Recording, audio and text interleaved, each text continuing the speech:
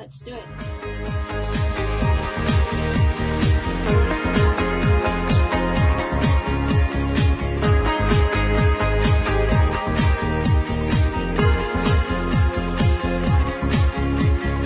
Welcome to LOA Today. Walt Thiessen and life coach Cindy Chavez here. Today is Wednesday, January the 23rd, 2019. It's 4 p.m. in New York, 1 p.m. in Los Angeles, 9 p.m. in London, and Sydney, Australia is at 8 a.m. Wherever you are in the world, thank you for joining us for yet another edition of LOA Today, your daily dose of happy. And we actually have a third person joining us today because Dee Dee Stinson, who is one of our regular listeners, has decided she wants to be a part of the Neville conversation. And Dee Dee, I take it you've been studying up so you can be a real scholar on this. Am I right about that? Yeah, I have. I've been studying. Fantastic. Well, this is going to be good. This is going to be the first time we've actually done Neville as a threesome, Cindy. I don't think we've ever done that before, so that should be kind of fun. I don't think so. Yeah, I'm not sure that we have either, but that's all right. We'll just make it up as we go along. We were trying to figure out before we got started where we were leaving off the last time, and we've kind of decided somewhere in Chapter 5, but we aren't sure where. So let's just pick a spot. I think I figured it out. Oh, you think you got it? Oh, really? Cool. So I do. I where think. are we? Or where do you think we are? At least I've decided where we'll start. Okay. That's a good way to do it. That's where we left off. Close to it. So I'm trying to figure out how to tell you where it is. A little ways down, maybe halfway down in the 5th chapter, where, because we talked about this before, so Neville leads with some scripture verses about that all have I am the door, I am the way, I am the resurrection and the life. Yes, okay, I know where you are. Right? No man cometh unto my Father save by me. Right. And of course, the way we always explain this with Neville, when he's talking about any kind of pronoun, really, I am, or Father, or no man, or me, I am, he says in the next verse, he explains that the I am, your consciousness, is the only door through which anything can pass into your world. So I think that's might be where we left off. It's certainly I think you're right, Cindy. It's certainly a decoder ring entry, so it makes sense that we would leave off there. So the whole, I really like this sentence though, right? It's like, your consciousness is the only door through which anything can pass into your world. This is true. And then he says, stop looking for signs. And that's why I thought we left off here, because we had a big discussion about this the last time we were here. Signs follow, they do not precede. Yes. Begin to reverse the statement, seeing is believing, to believing is seeing. Start now to believe, not with the wavering confidence based on deceptive external evidence, but with an undaunted confidence based on the immutable law that you can be that which you desire to be. You will find that you are not a victim of fate, but a victim of faith, your own. It's interesting, too, that he gave us that comparison there, seeing is believing to believing is seeing, which is Dr. Wayne Dyer. He says the same thing. I wonder if Wayne got it from this. I wonder if that's where he originally got the concept from. But that's famous. He's very famous for that one, right? It's not I will see it, I will believe it when I see it. It's I will see it when I believe it. That's what he's very famous for saying. So I don't know. Yeah, that's good. And I like the way he talks about here that we'll start to believe not with wavering confidence that's based on deceptive external evidence. Right. Yep. Right? It's like when we do exercises where I often sometimes now, often in the past, but I still like the exercises to keep an evidence journal, but it's evidence of good things that you want to bring more of into your life, kind of like the book of positive aspects, right? Right. But he's talking here about something that he calls deceptive external evidence.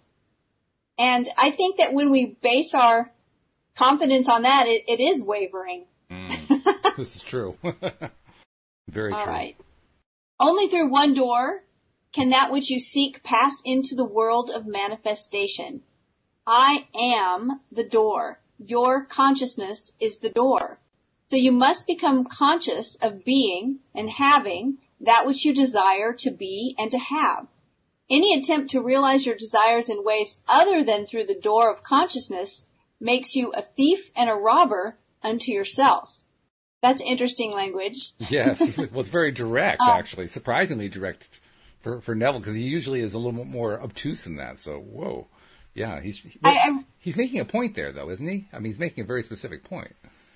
And I really like how he mentions so often, not just having, we often think about law of attraction, as a way to get things, things we want to have, but he always brings up the idea of being, having that which you desire to be and to have. And that identity piece is so important because we won't have those things unless we can step into the identity of someone who has them, whatever they are. Talents, gifts, material things, confidence, whatever it is that you're going for, a relationship, whatever. You have to be able to see yourself as being that person. Mm-hmm. I think that's the most important key here that he's pointing out. And his use of the language, a thief and a robber, I mean, that's really, that's very blunt for him. And when he's blunt like that, I pay attention to it. I take notice. And in this case, I think what he's really saying is, let me just reread the sentence. Any attempt to realize your desires in ways other than through the door of consciousness makes you a thief and robber unto yourself. Another way of saying, we are often beating ourselves up in big, big ways. And when we beat ourselves up, we're essentially doing it because we are not behaving in our highest conscious level. What's the highest conscious level? That's the one where we're feeling our best. That's where we're feeling good. So if we're trying to go after our desires, if we're trying to go after whatever we want in life, in any other level besides that highest level, we are stealing from ourselves. We're beating ourselves up. And that's what we do. I mean, we see this all the time. I've been seeing it just today in many, many ways, all the different ways that we beat ourselves up. And I like his phrasing. We're a thief and a robber of ourselves. Yeah, and it makes me think of we're trying to maybe take a shortcut. Yes, right. or cheat our way to it because we're not recognizing that it's coming through us and through our own consciousness. Yes. Instead of, some other way to get it.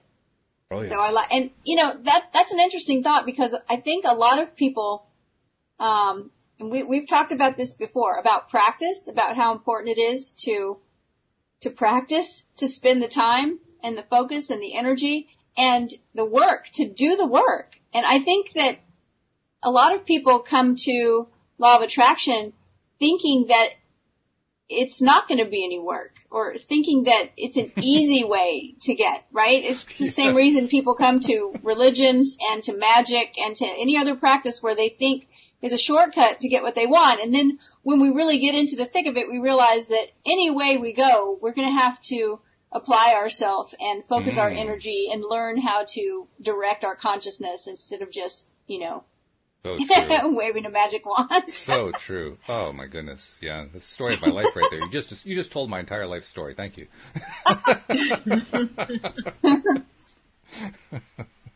So Neville goes on to say, any expression that is not felt is unnatural. Before anything appears, God, I am, feels itself to be the thing desired, and then the thing felt appears. It is resurrected, lifted out of the nothingness. I am wealthy, poor, healthy, sick, free, confined, were all first impressions or conditions felt before they became visible expressions. What do you think about that?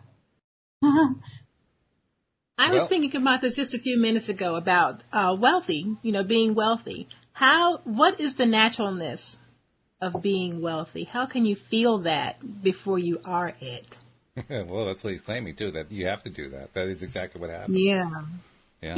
One of my favorite stories comes from a friend of mine who is an amazing law of attraction coach. And she told this story about before she was into law of attraction, when she was in a corporate job, and that somebody that worked with her came and told her that she was in line, that they were considering her for this huge promotion. And it would be putting her into another department and with a different group of people, making a lot more money. And she was already making like really good money. And so this was going to be a really big bump in money. And she said, she started having these thoughts like, ooh, I bet that crowd, I bet after work they don't have a beer. I bet they have a cocktail. Oh. And I bet they don't wear jeans. I bet they wear slacks, right? I mean, and it's great to hear her tell it because she has all these ideas. Yeah. And it's like, oh wow, that's how we do it or don't do it, right? That's how we hold ourselves in a different space because it's not the person we are yet. Right. And that's what Neville's trying to teach us is how to step into that other identity. And Walt pointed out one day, we were having this discussion after the podcast about this very thing and about some things that I have done in my practice. And he reminded me that Neville was an actor. I mean, he came to America to study acting and be an actor. And I think he was a successful actor. He was very successful. Oh yeah. He gave up a very lucrative career. So he knew how to step into a different role, which is really what he's talking about. That's right. Right? Yeah, this is really acting school. We don't really think about it that way, but that's really what this is. This is learning how to be a true actor. And before they even called it method acting, because method acting originated, I believe, in the 1950s. And he was talking about this stuff long before the method came along. But this is method acting, stepping into the role. That's it, right there. That's cool. Okay. He also talks about, Neville also talks about when you're not wealthy, if you're down to your last dollar and you need to spend it with joy. Don't be afraid to spend it. Spend it as if a wealthy person spends their money, You're not afraid. You just do it, So I guess that's one way. I've actually spoken to people before that were doing things that would be kind of broadcasting the energy of lack without really even thinking about it. Like I remember someone telling me one time that they were only taking half doses of their medicine because they were afraid that they would run out and wouldn't be able to afford the refill. Wow. Right? And so it's like, it's really tough because that's understandable for someone that's in that position and they're worried, right? But you can see there that if they had if they didn't have any lack, they wouldn't be even thinking about that. Oh yeah, exactly. And I think we probably all do that in one way or another all the time. It's like sure. we hold on to things or we're worried we won't be able to replace something. Yeah. And so, I get what he's saying there. It might be easier said than done. It's always easier said than done, but that's the whole point. That's why we're learning to do this stuff. We're learning to focus our minds and saying, yes, I want to focus on this. I mean, to heck with whether it's hard. I'm going to do it anyway. Yeah. So true. So Neville says your world is your consciousness objectified. Waste no time trying to change the outside. Change the within or the impression, and the without or expression will take care of itself. When the truth of this statement dawns on you, you will know that you have found the lost word or the key to every door. I am, your consciousness, is the magical lost word which was made flesh in the likeness of that which you are conscious of being. I am he, right now.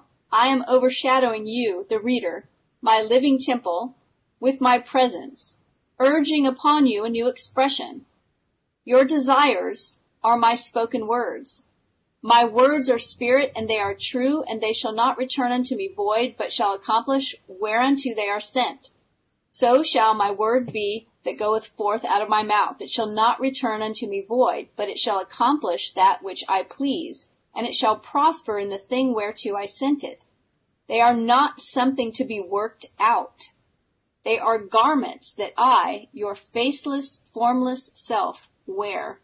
Behold, I, clothed in your desire, stand at the door, your consciousness, and knock. If you hear my voice and open unto me, recognize me as your Savior, I will come into you and sup with you and you with me. Behold, I stand at the door and knock. If any man hear my voice and open the door, I will come into him and will sup with him and he with me. Now, it's important here to get the Neville decoder ring out. Boy, oh boy, is that the case. Oh. Remember that when you're hearing this, and especially if you've had any kind of religious background, a Christian background, it's very easy to hear God speaking or Jesus speaking or whatever. But Neville is saying this is the voice of your consciousness. Your consciousness, Neville says, is the one that's going to save you. Your consciousness is the one that's going to resurrect you. Your consciousness is the one that's going to bring you into the promised land, so to speak. It's your consciousness. So when he's saying these two paragraphs, it sounds so flowery and so much like and interwoven with Christian scriptures. He's not speaking as though God's speaking. He's speaking as though your consciousness is speaking to you, or your higher self, your source. So it's important to remember that when you're reading Neville. It is, and we got to take it a step further too, because he once again draws a correlation. He says, "Door your consciousness."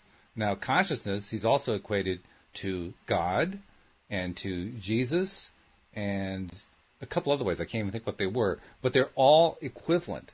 So knocking at the door is knocking at God, is knocking at Jesus, is knocking at your conscience. It's all the same thing. So when he uses a verse and says, I am the door, and he's taking it out of the Christian Bible, and most Christians will say, that's Jesus speaking. Jesus said, I am the door. Neville says, no, your consciousness is the door. That's the door through which everything comes to you. It's your consciousness.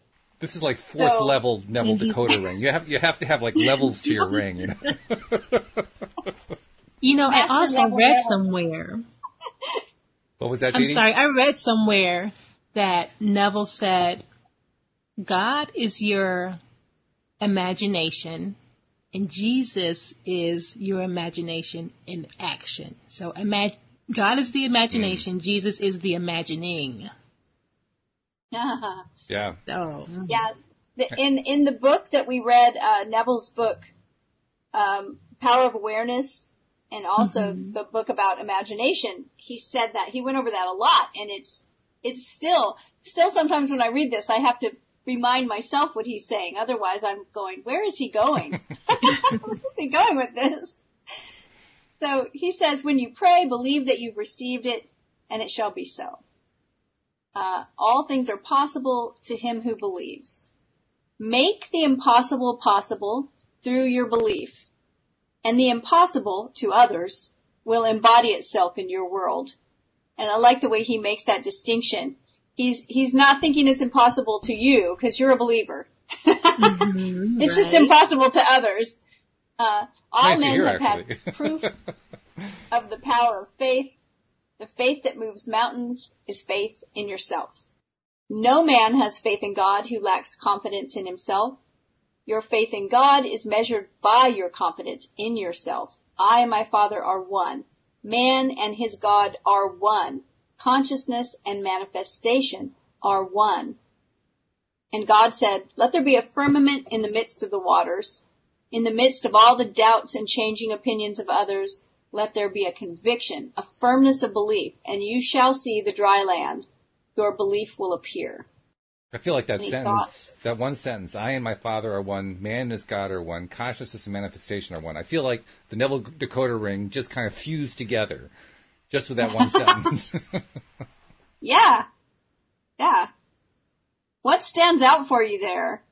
The thing that stands out for me is him saying, no man has faith in God who lacks confidence in himself. It was just the opposite for me. If I thought, if I had no confidence, then certainly I can have confidence in God, but it's the same thing. But that's the standard view most people have, isn't it? You know, okay, yes. I don't have the confidence, but I'll just lean on God because God has the confidence.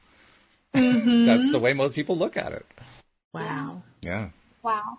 The reward is to him that endureth unto the end. But he that shall endure unto the end, the same shall be saved. A conviction is not a conviction if it can be shaken.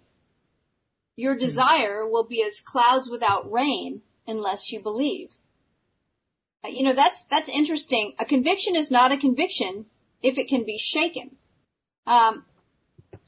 One of the things that I recognize happens is that whenever we make a really strong declaration, to the universe or to other people about something, that we often get, I like to call it a field test.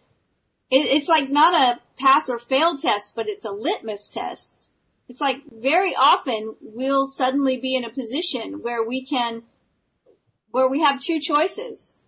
We either have the choice to embody that conviction or to go back to the old whoever we were before.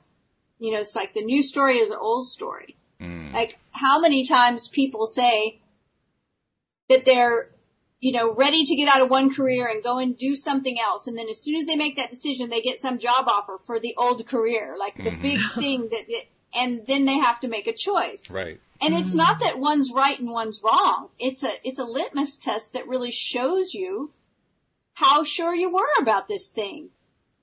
I mean, yeah. I know people that have been in that situation and got an amazing offer that they would have just loved to have had up until that point, and it's so tempting, and they said, no, I made this decision, I'm going with it, So that's that conviction, he says a conviction will get shaken. I mean, I think it will. He says a conviction is not a conviction if it can be shaken, but I think it's going to be shaken a lot of the time. It does. Oh, I agree. In fact, I would point out that convictions can work in both directions. I mean, we think about it and we're talking about a conviction as if it were a conviction about something that's really important to us and that really feels good and it's the direction we want to go in and so forth. But more frequently, people will convict. I'm trying to think what the right verb is. They will create a conviction about that which is least good, what feels least good to them. Oh, because right. They're afraid, because they don't dare step out of the comfort zone. So, I'm currently on disability and I'm making $25,000 a year off my disability, but I've just been offered an $80,000 a year job, but I don't dare take it because I'll lose my disability. So I'm going to stay with the disability. I've actually spoken to more than one person that said almost that same thing. Yeah. Yeah. So it works either direction. It's like, mm-hmm. But when we're convicted of something, so you're right. And I think that when we make any kind of strong, declaration, we're going to experience some kind of shaking. And it's okay. It shows us how strong our conviction is. Yeah. He says your unconditioned awareness okay, hold on, buckle up, because your unconditioned awareness, or I am, is the Virgin Mary, who knew not a man, and yet, unaided by man, conceived and bore a son.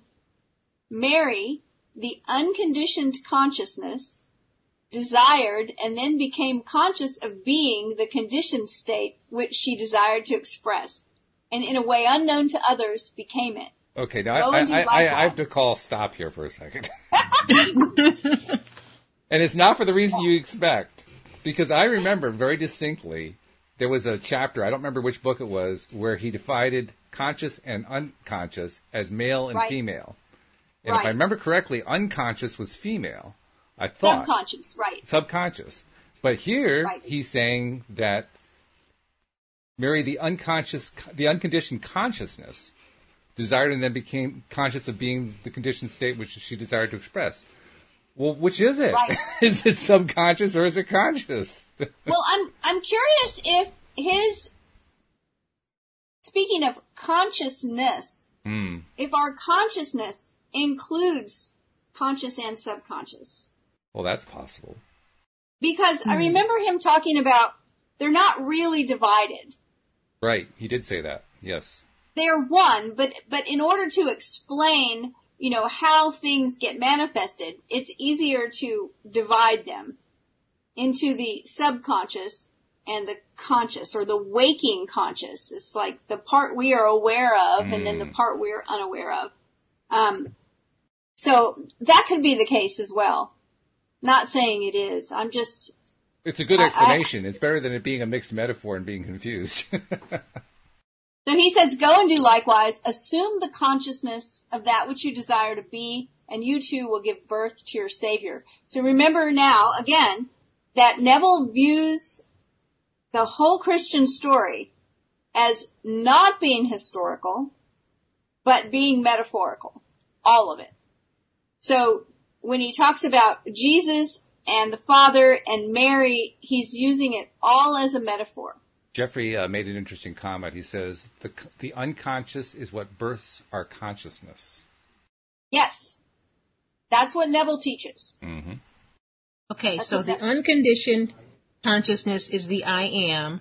Is that the subconscious also? It's all of our consciousness. All of our consciousness. If I understand Neville correctly. And when he talks about unconditioned consciousness, it sort of sounds like the subconscious, right? It certainly does, yeah. Yeah, I think so too. When the annunciation is made, when the urge or desire is upon you, believe it to be God's spoken word seeking embodiment through you. Go, tell no man of this holy thing that you have conceived. Lock your secret within you and magnify the Lord. Magnify or believe your desire to be your Savior coming to be with you. So again, he's using all of this metaphorically, but this is an interesting thing because I've read lots of teachers that teach this, that when you have a desire for a certain thing, that when you want to manifest it consciously, to not tell anyone about it. Mm-hmm. And then I hear other teachers say, you know, you need to be able to speak it and say it and claim it, right? So there are kind of different thoughts here. I can't tell you which thought I have. Sometimes I do one and sometimes I do the other. Yeah, I do think it's I'm sorry, Cindy. No, I was just thinking, when I read that, I thought he was saying, like, go tell no man. Because there will be some people who don't support whatever it is that you're desiring or you're dreaming, and they would try to tear you down. So just keep it secret, keep it to yourself. I think that's it too. And that's what I was speaking of. A lot of teachers will say, if you're going to tell anybody, be sure that the people that you tell about your big dreams, your big goals, are people that will support that. Mm. Yeah. People that will support you. People that won't crush your dreams, right?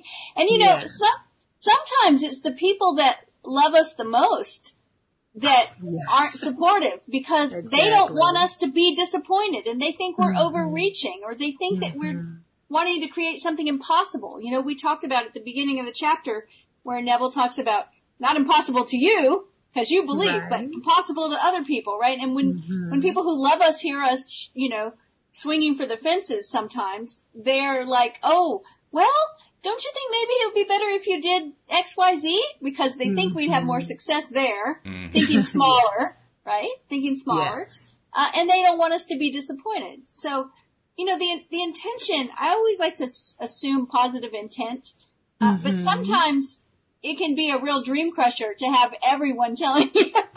Oh, yeah. Yeah. Bring it back. I recall a story that Louise has told a few times about how before she met me, when she was first few years out on her own, and on numerous occasions she would change apartments, she'd get a new car, you know, something along that line, and invariably family members were, you know, questioning whether she could afford it, and you know, which, you know, has she figured out how she's going to pay all of her expenses and all this kind of thing. Exactly what you're talking about, dream crushing, and on the most mundane things. I mean, apartments, you know, that you got to have a place to live, and yet. Right. Here they were trying to break her down on that. It's like, oh my goodness, you got to be kidding me. Yeah, and I think the intention is usually good. It is. Like people, it is. They don't want to see us fail or be disappointed, and they want to see. So it's a good thing to keep in mind when we're sharing our big dreams with other people. Absolutely. When this belief is so firmly established that you feel confident of results, your desire will embody itself. How it will be done, no man knows. I, your desire, have ways ye know not of. My ways are past finding out. Your desire can be likened to a seed, and seeds contain within themselves both the power and the plan of self-expression. Your consciousness is the soil.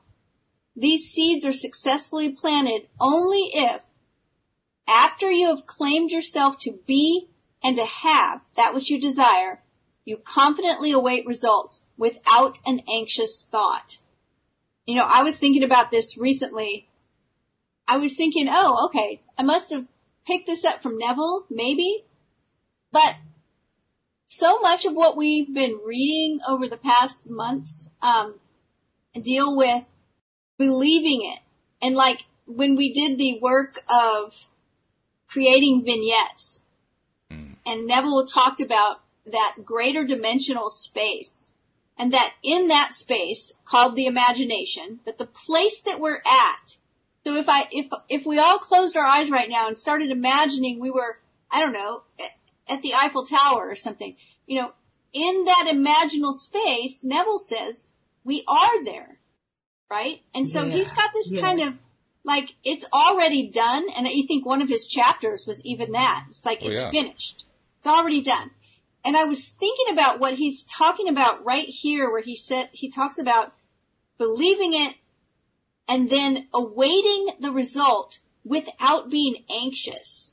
And I thought of how many times we check to see. All the time. Like, you know, we check to see if something's happened yet. Mm-hmm. Did the email come yet? You know, did the person show up yet?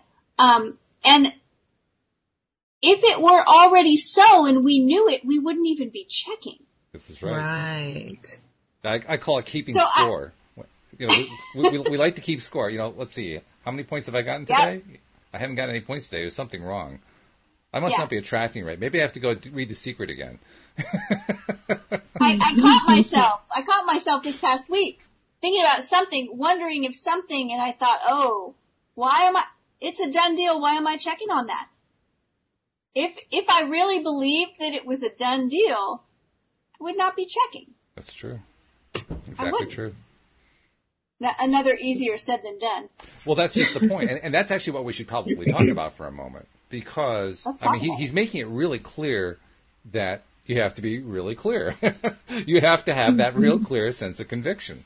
And that if you don't, you really aren't doing a full job of imagining. So, let's pose the question. If we find ourselves dithering a little bit, wavering back and forth, what do we do about it? What does Neville tell us that we can do about that?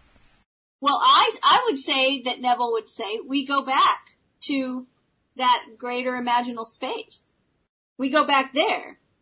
I think also he says, I mean, he's been pretty clear in this chapter. There's one 2-word phrase that shows up about 50 times. I am. I am. I am. You go back to I am. And I think you're right. That is that imaginal space. But just repeating the words I am to oneself until one gets into almost a zone about it. That's basically I've been using that lately. Have you? Yeah, I have. As a meditation. Mm-hmm. Just those words. And I think that, you know, that's when we find ourselves checking to see, being anxious. I think that's where we go back to. We remind ourselves, oh no. You know, sort of like, have you ever done something, had a task on your to-do list and you've done it but you forgot and then you remember, you know, it's like, oh yeah, I need to go, oh wait, no, I did that already. I mean, I've done that before. It's like, oh, something that maybe has been on my list for a few days, like I have to mail these letters. Right. And then I throw them in the mailbox and then later on I'm like, oh, the letters. Oh wait, no, that already happened. Mm-hmm. I think we can do that. We can say, when we catch ourselves, we can go, oh wait, no, it's already done.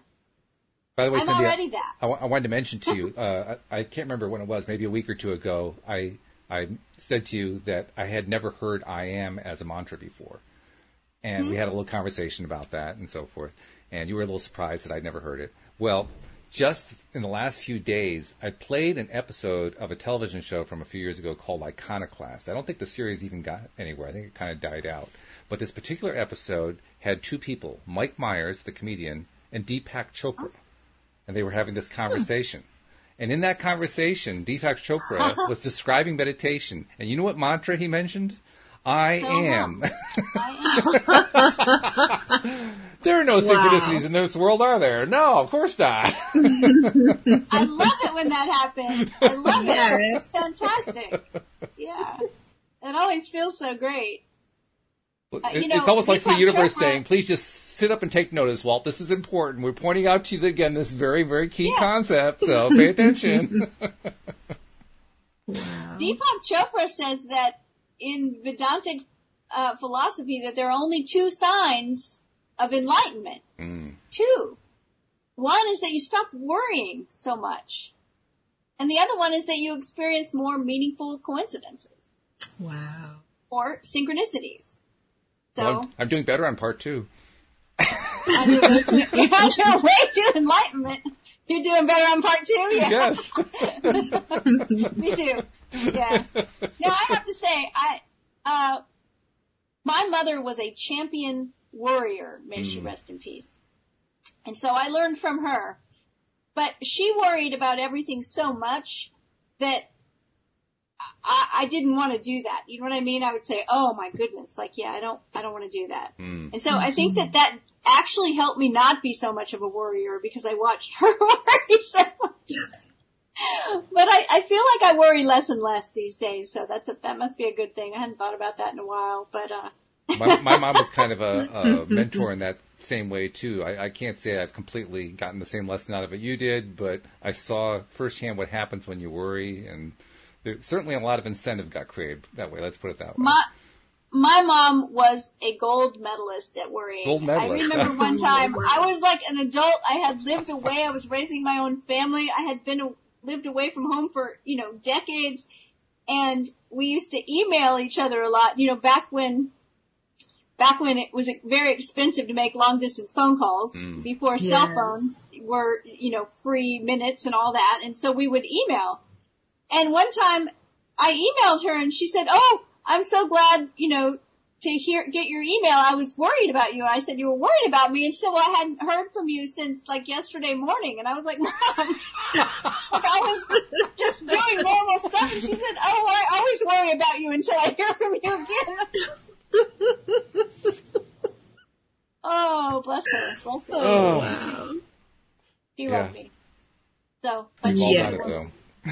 So when we're worrying about whether something's going to happen, when we're anxious, that's when we go back and we remind ourselves to do the imaginal work again and understand what it feels like. I think I'm going to print it out in big letters on a piece of paper, I am, and just paste it on the wall in front of me so that I always see it to remind me that, whenever I'm feeling shaky or worried or discouraged or whatever, right there, I am. Oh, yeah, okay, that's what I have to do. Right, I am. Got it. My desk has this cool little ridge that goes across the top under the bookshelves, and it's a perfect place to put Post-it notes. And I actually looked up there when you were saying that. I was like, I think I have one that says that. No, I don't. I need to make one. Time for another Post-it note. Time for another Post-it note. I have one that says permission granted. That's a good one. Here you go. Let's see. You guys, I have one more thing. Do you think worrying is doubting? It's like doubting that God is capable of doing what it is we need done? Or doubting yourself. He's like doubting that you're capable. Yeah. I think so. And you know what? I mean, here's the thing. I don't beat myself up for worrying. And I don't encourage anyone else to beat themselves up for worrying about things. Just catch yourself and redirect. Yes. All is well. By the we way, live in a world that gives us lots of things to worry about. A couple of interesting comments from our listening audience. Jamie was saying he tells us not to dig up the seed we planted and that doubt causes a mental miscarriage. And Jeffrey followed up by saying, I plant many seeds, trees, herbs, flowers. Spring is coming. So that's good. No, but that's right. And you would never keep digging up seeds that you planted in the actual ground. That's why I love this idea I love using seeds as a metaphor because there's actually 3 phases to manifestation. There's the planting of the seed. There's our making intentions, our declarations of what we're going to create. And then there's the time where the seed is in the ground, in the darkness, in the dirt. And we walk by that little plot and it looks like nothing's happening every day. We walk by it. It's just a patch of dirt. It's a patch of dirt. It's still a patch of dirt. And then one day we walk by and we see a sprout and it's like, yes, the sprouts are coming up. But it's that middle ground where we don't see anything and we think nothing's happening. There's always something happening during that time. And that's the time when a lot of us lose faith and when a lot of us quit and give up and stop our work, stop our conscious creation work. Well, that's where the worrying happens. That's the worrying ground. Yes. That's where I think to myself, well, okay, yeah, I know it's growing, but maybe it's growing in the wrong direction. Or maybe I put the wrong seed in the ground. Maybe it's the wrong plant. What if I don't like the plant? What if it comes up wrong? All these little things come up. You know? Right. And you just have to hang on. And this is when we go back and do the imaginal space work, I think that's when it works. That's what it's for. That's the correct. I mean, I'm joking about it. I really am serious. I'm going to put a sign up right in front of me that says I am, because that is the one thing I need to remember more than anything else. I am. Yeah. So let's see. You think we're going to finish this chapter today? We got a good shot at it. Let's see. If I be lifted up in consciousness to the naturalness of my desire, I shall automatically draw the manifestation unto me. Consciousness is the door through which life reveals itself. Consciousness is always objectifying itself. That's an interesting thing. That's another thing we need to remember. If you want to see where your consciousness is, just look around you. Yes. True, yes. It actually depresses me sometimes, but that's another subject. I got it. I know. To be conscious of being or possessing anything is to be or have that which you are conscious of being or possessing. Therefore, lift yourself to the consciousness of your desire. You will see it automatically outpicturing itself. To do this, you must deny your present identity. Let him deny himself.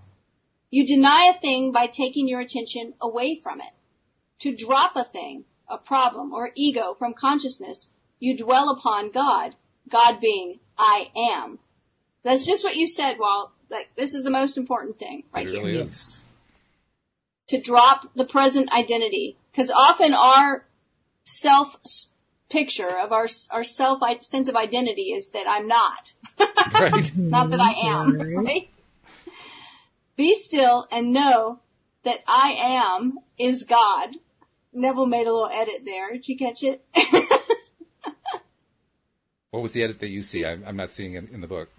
Be still. Well, the verse as I've learned it in the past in the Psalms is be still and know that I am God. Oh, yeah. But so Neville says be still and know that I am is God. Is God. Yes, you're right. Believe, feel that I am. Know that this knowing one within you, your awareness of being, is God. Close your eyes and feel yourself to be faceless, formless, and without figure. Approach this stillness as though it were the easiest thing in the world to accomplish.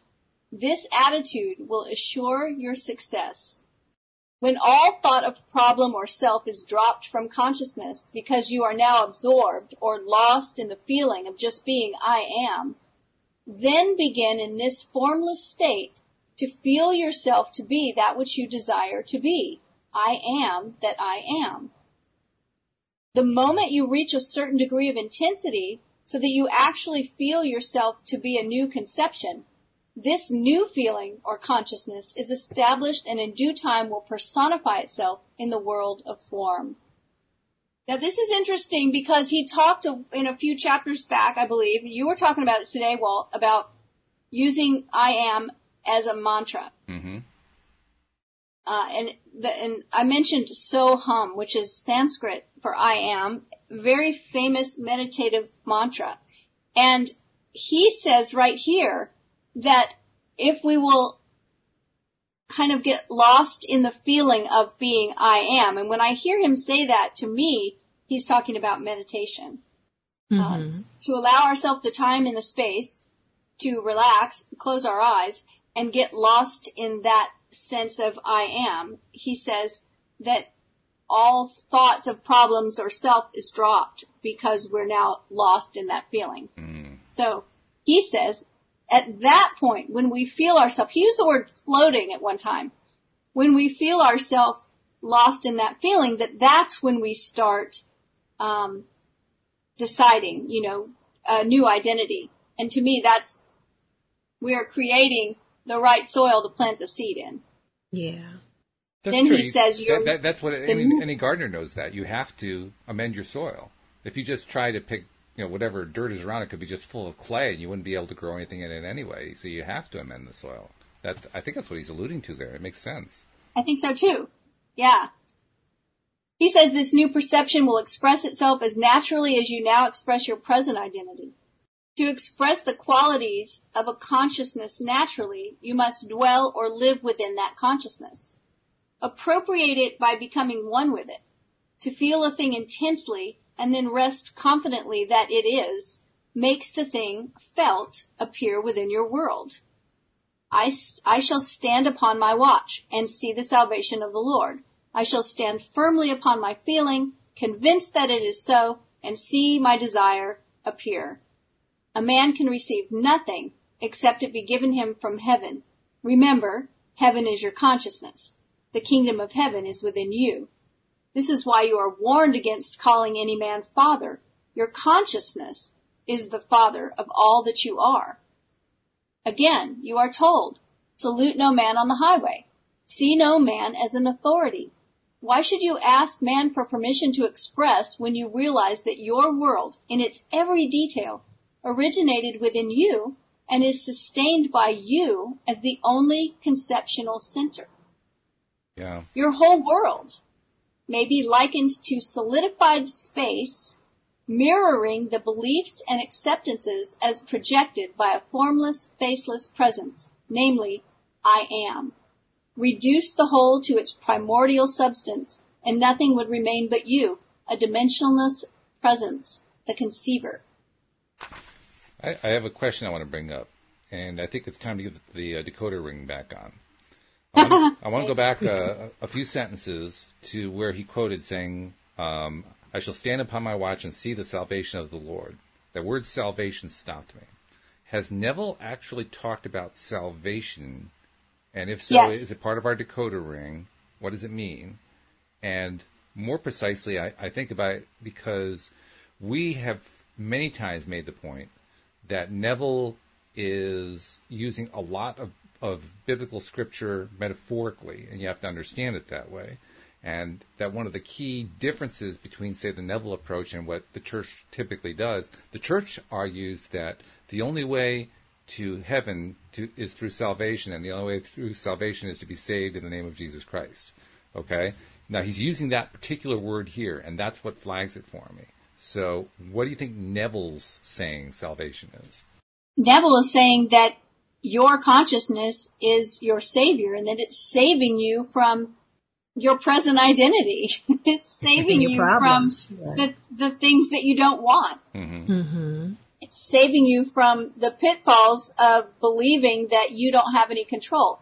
Saving you from your own victimhood. Okay. And he did cover it, but I can't remember if it was in another book. I think it was in another book, but it talked about salvation. I just remember what he said. He was specific, but I really have to start putting the actual Neville decoder ring glossary together so I can refer to it, because there are now so many different translations you have to do. I'm losing track of them. I like the idea of a Neville glossary for sure. Yeah. Yeah. He says the conceiver all I need is the time to actually go do it. Yeah, I know. It's on my list. It's on my list, right. He says the conceiver is a law apart. Conceptions under such law are not to be measured by past accomplishments or modified by present capacities, for, without taking thought, the conception in a way unknown to man expresses itself. Go within secretly. Appropriate the new consciousness. Feel yourself to be it, and the former limitations shall pass away as completely and easily as snow on a hot summer's day. You will not even remember the former limitations. They were never part of this new consciousness. Oh, that's really good. That's exciting, right? That's really interesting, and true, right? That our former limitations were never part of this new consciousness. Mm-hmm. So the new consciousness, how would it remember those things? Yeah. This rebirth Jesus referred to when he said to Nicodemus, "You must be born again," was nothing more than moving from one state of consciousness to another. "Whatsoever ye shall ask in my name, that I will do." This certainly does not mean to ask in words, pronouncing with the lips the sounds of God or Christ Jesus, for millions have asked in this manner without results. To feel yourself to be a thing is to have asked for that thing in his name. I am is the nameless presence. To feel yourself to be rich is to ask for wealth in his name.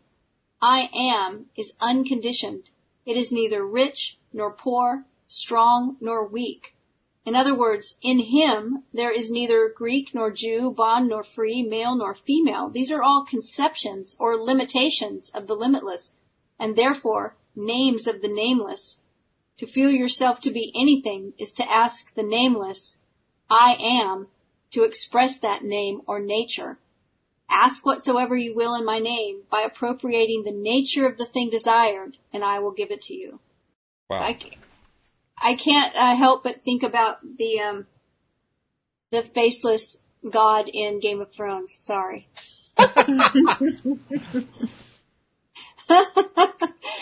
But I love the way Neville says, to feel yourself to be a thing is to have asked for it.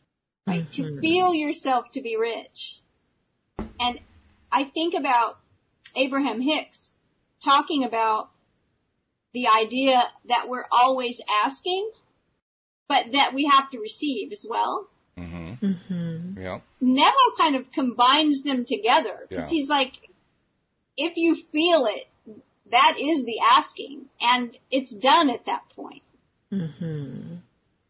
He speaks Do you of the see new those consciousness. as being different, or just two different ways of explaining the same mechanics? Well, I think you're right. It's both. But I just think it's significant he uses the phrase new consciousness.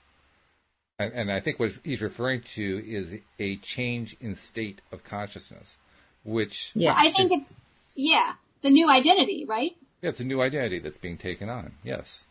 And I like the phrasing because it reminds us that every time we change our focus, change what it is that we are wanting, change what it is that we are hardening into reality by believing and having a conviction of it, is a moment when we are adopting a new level of consciousness. In other words, our consciousness is constantly in transition. Yes. And that's not the way we normally think about consciousness. Mm-mm. But it's a really important point. I love that he says that new consciousness never experienced those limitations. Yeah. So how could it even remember them? You won't even remember it. It won't be a thing. And I know, I have experienced that before. Mm-hmm. And I think actually we all have. But just by virtue of growing up. Oh, sure. But and we think about things really that were a big deal to us. I think it's really good to remember, though, that the consciousness is in constant flux. It's constantly changing. Yeah. I think it's such an important concept because when we realize that and internalize that, I think it actually makes it easier to start believing in whatever the thing is we're trying to convince ourselves of, or whatever it is that we're trying to feel conviction for. Because we always change our consciousness. We always change our state of thinking. And if we look at it that way, then it becomes easier to make one more change, make one more transition, one more turning it around, one more new way of looking at it, one more new consciousness. You know, what's interesting is, as a coach, I occasionally hear someone tell me they feel stuck. Mm-hmm. And it dawns on me now, listening to you talk about that our consciousness is always changing, always in flux, that when we feel stuck, it's not normal for us. That's why it affects us so much. That's why it's so uncomfortable. That's why we hire a coach to help us get unstuck or whatever, right? Mm-hmm. That's why we want to get out of that, because our consciousness is always evolving always changing, always in flux. And in those moments where it feels like it's not and we feel stuck, it doesn't feel right to us. That's right. And for good reason. Because we're the ones who got ourselves stuck there. We stuck ourselves to this one flux state, this one particular state of consciousness, and by God, we're not budging out of there. We're going to keep playing that story over and over again. This is who I am. Yeah. It's just the way I am. Anytime you hear yourself or someone else say, it's just the way I am, or that's just the way things are, that's a big red flag for me. Because I know, we're dealing with some limiting beliefs there. Mm-hmm. Yeah, it reminds me of that old they song can always be shifted. way back, the song by what's his name, Bruce Hornsby. Back in the 1980s, the chorus of the song said, "That's just the way it is. Some things will never change. That's just the way it is." Right. But don't you believe it? Don't believe it. Don't believe it. It's not true. Everything is always changing. It's the only constant, right? Everything's always constant. changing. Yeah, and Thank we goodness need to for remember that because Yeah. we have the power to change things. Kind of cheers me up just to even think about that. Because among other things, it's saying I don't have to be stuck anymore. Right. Yeah. You know? It's up to me. I can choose not to be stuck. Ooh, I can actually be in the flow again. Right. We get to decide. We get to decide. So, Cindy, Yeah. in this last paragraph of the book, Neville is saying that taking on the feeling of our new desire or whatever is the asking, and the asking is like praying, right? Praying and asking are the same thing. We don't have to do these things with words. Just the feeling of it is okay. Right. I mean, what Neville is saying is, now listen to this sentence. He says, to feel yourself to be a thing is to have asked for that thing. Yes, I think what you're saying is correct, but he's saying we don't have to say it with words. Mm-hmm. Now remember, one of Neville's famous books is the feeling is the secret. Yes. is that it's very important that we allow ourselves to feel into that.